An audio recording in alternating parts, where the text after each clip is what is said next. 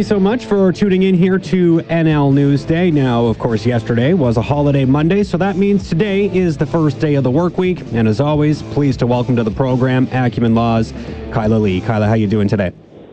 I'm not bad, thank you. How are you? I'm doing well. Had a nice long weekend, but ready to get back to work and have some important conversations here. So happy to have you back on the show. Before, though, I would like to say just happy belated birthday and also congratulations on being named one of those top 3 DUI lawyers in the province. That sounds like a nice accolade for you, so I just wanted to start with that. Oh, thank you. It's really nice. All right, let's get to some news here. So there was a cell phone case here involving CB radios. Now, I don't hear much about CB radios unless, I'm talking to some kind of a radio nerd who are heavily involved in collecting old equipment and things like that. So with this case, what exactly is going on? Can you maybe provide a little background here? So this case is another example of sort of the lack of clarity in our distracted driving law. It involved a woman, Miss Shackley, who was operating a delivery van for work, and she had a CB radio installed so that she could talk to her delivery dispatcher. The radio had a handheld microphone, but the audio that was coming out of the radio was played through the speakers of the vehicle, and the radio itself was hardwired and mounted into her vehicle. She testified that she would drive around with the microphone in her hand in order to respond to the dispatcher when they came over. This was just a habit of hers, and then that was what was in her hand at the time that the officer observed her. And she was convicted at trial on the basis of the fact that regardless of whether she had the microphone or a cell phone in her hand, the judicial justice was of the view that it was an electronic device because it was a microphone and therefore was a violation of the law. She appealed her conviction and successfully got it overturned by pointing out the fact that it's only two-way microphones that qualify as handheld microphones as electronic devices under the Motor Vehicle Act. So essentially, if the microphone also broadcasts audio, kind of like having your phone on speakerphone, then it would constitute an electronic device. But if it doesn't broadcast audio, then it is not an electronic device. It's part of a radio equipment that's mounted to the vehicle. So it's a very minor distinction, but an important one because lots of people are issued tickets for using these types of dash-mounted radios that they use in sort of commercial driving work. Okay, so, is this then providing a little bit of clarity then moving forward based on the fact that she was able to appeal this case and win? Does that, maybe clear things up for future people who are charged in this type of a situation? It definitely clears things up. I get this question probably at least once a month from people who are ticketed for this. So it's actually a more widespread problem than you would realize. And it also hopefully clears things up for the police because the police, of course, are enforcing a law in a way that is not valid. So, ideally, they're not going to be ticketing people who are using these delivery type radios or professional radios in the course of their employment. Given the fact that there does seem to be some confusion on behalf of law enforcement when it comes to this, probably anticipate quite a few of these types of instances still coming forward, but maybe a little bit easier to actually argue and fight now.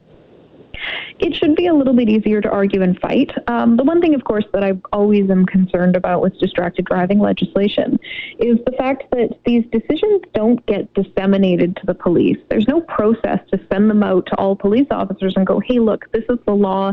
You've been enforcing it improperly. Please stop writing these tickets. So unless, of course, an officer hears about it in a media story like this, they're not likely to change their behavior. And it's only if a person receives the ticket, realizes that the officer is in the wrong, takes the ticket to court, and then succeeds in their dispute, that the officer is going to learn to do things differently. And given the small percentage of tickets that are actually disputed, that to me is a concerning thing. Well, distracted driving is not a small fine either, right? This is something that is significant when it comes to your driving record. So fighting it probably seems like the right way to go based on that. Is there anything that, if you were to get pulled over for using a CB radio inside your vehicle and were being handed a distracted driving ticket, is there any advice you could give to like a person who is being ticketed in terms of a conversation? You don't want to be rude, right? And kind of elevate the situation and get into some kind of argument. But is there anything they could say when they're having that conversation with an officer that might clear things up, or does it strictly have to almost go to court at that point? I would recommend just taking it to court. The more you talk to police, the less sort of beneficial usually your situation becomes. My advice consistently is don't talk to the police, don't provide information to police, but do document.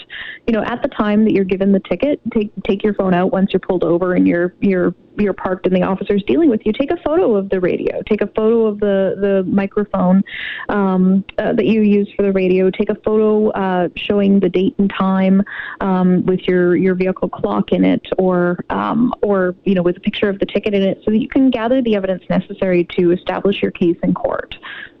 Should you turn your vehicle off, probably, keys out of the ignition when using your phone? I mean, if a cop just pulled you over for distracted driving, taking pictures on your phone while your car's running probably isn't the best thing to do, is it? If you're lawfully parked and out of the way of traffic, even if your vehicle's still running, you can use the phone. So as long as you're pulled over in a lawful parking place, which most of the time when you pull over, you pull over to the side of the road, you are entitled to use your phone even if the engine is still running. Okay, well, that's good to know for sure. Okay, wow, that's interesting that, it kind of had to go to that kind of an extreme level, though, given that this is something that, commercial drivers, as you mentioned, are using this kind of stuff on a daily basis, whether it be, in the trucking industry or, cab drivers and stuff. They're always contacting dispatch through these types of radio devices. So you think that this would be something that would have a little bit more clarity. I mean, is it surprising that it kind of took this long to see a case like this go through the court system and actually have things overturned? It is surprising to me that this took this long because of how frequent these tickets are issued, as well as how common these types of radios are. I expect that many people just pay the ticket. People feel very defeated when they get a ticket, even if they're wrongfully accused. And because the law is not clear, it was so unclear that a judicial justice in traffic court applied the law incorrectly in convicting Ms. Shackley. When the law is unclear, people are more likely to assume that they were wrong than a police officer was wrong. We're brought up to trust the police and to believe that what police are telling us is going to be the truth, and the police are educated about the law. And that's not always the case. But the unfortunate result is that for people who get these tickets, they pay them thinking that they did something wrong and, resolving not to do that in the future, or at least to try not to get caught, maybe, and rather than actually looking into their legal rights and options. Well, I think this is a good conversation then for anyone who finds themselves using that type of equipment to hear. So hopefully this clears things up for those particular individuals. One other thing I did want to get to while I have you, Kyla, and that's we talked about a month ago about the situation in Kamloops when it comes to sitting judges. So in April, it was announced that Justice Len Marchand was being promoted to the BC Court of Appeal, and then Justice Dev Dlay's move from the tournament capital to the Fraser Valley was taking place as well. So a couple of judges leaving Kamloops as a result of some changes. But we got word here earlier today that the appointment of a new judge is happening and is going to fill some judicial vacancies that have been created by, as mentioned, some moves. Loriana Bennett will be appointed in Kamloops effective June 7th. Now, what does this mean? Obviously, we were concerned a little bit about the access to justice and the backlogs that could be created as a result of not having enough individuals to oversee cases. This doesn't sound like it's going to fill all of the void that's being created here, but it is a step in the right direction. So just with that in mind, this should help to move some things through the court system that, potentially could have seen a significant backlog and probably already are seeing a backlog, but obviously having an extra judge in Kamloops, good news for our community. Absolutely. Having another judge in Kamloops, having another judge just generally in BC Supreme Court is a great move that will allow cases to be resolved faster and heard sooner. And, at the end of April, we also saw 3 new appointments to the BC Supreme Court generally. So it looks like the federal government is taking some of the court backlogs seriously and working hard to appoint judges and try and fill the existing vacancies. Ultimately, as I've said before, the more judges that we have, the faster people can have their cases heard, and the greater that promotes access to justice for those individuals. And just looking back to last summer, right, when the courts were pretty much shut down completely, I know there was some stuff happening over, virtual sessions, but it still was not moving along quite as smoothly as could be. And there was that complete shutdown, right, in the April and May, I think, of last year. Has there been a catch-up yet at this point, or are you still seeing some significant backlogs as a result of that initial shutdown that we saw a year ago? We're still seeing significant backlogs as a result of the shutdown. We haven't had the full resumption of civil jury trials in British Columbia, and that accounts for a massive amount of the backlog. This is, mainly ICBC people who are claiming injuries, who want to have a jury trial, but other types of civil jury trials as well. These cases are just have not been heard, and there were already massive delays for people. Sometimes 4 years was not abnormal.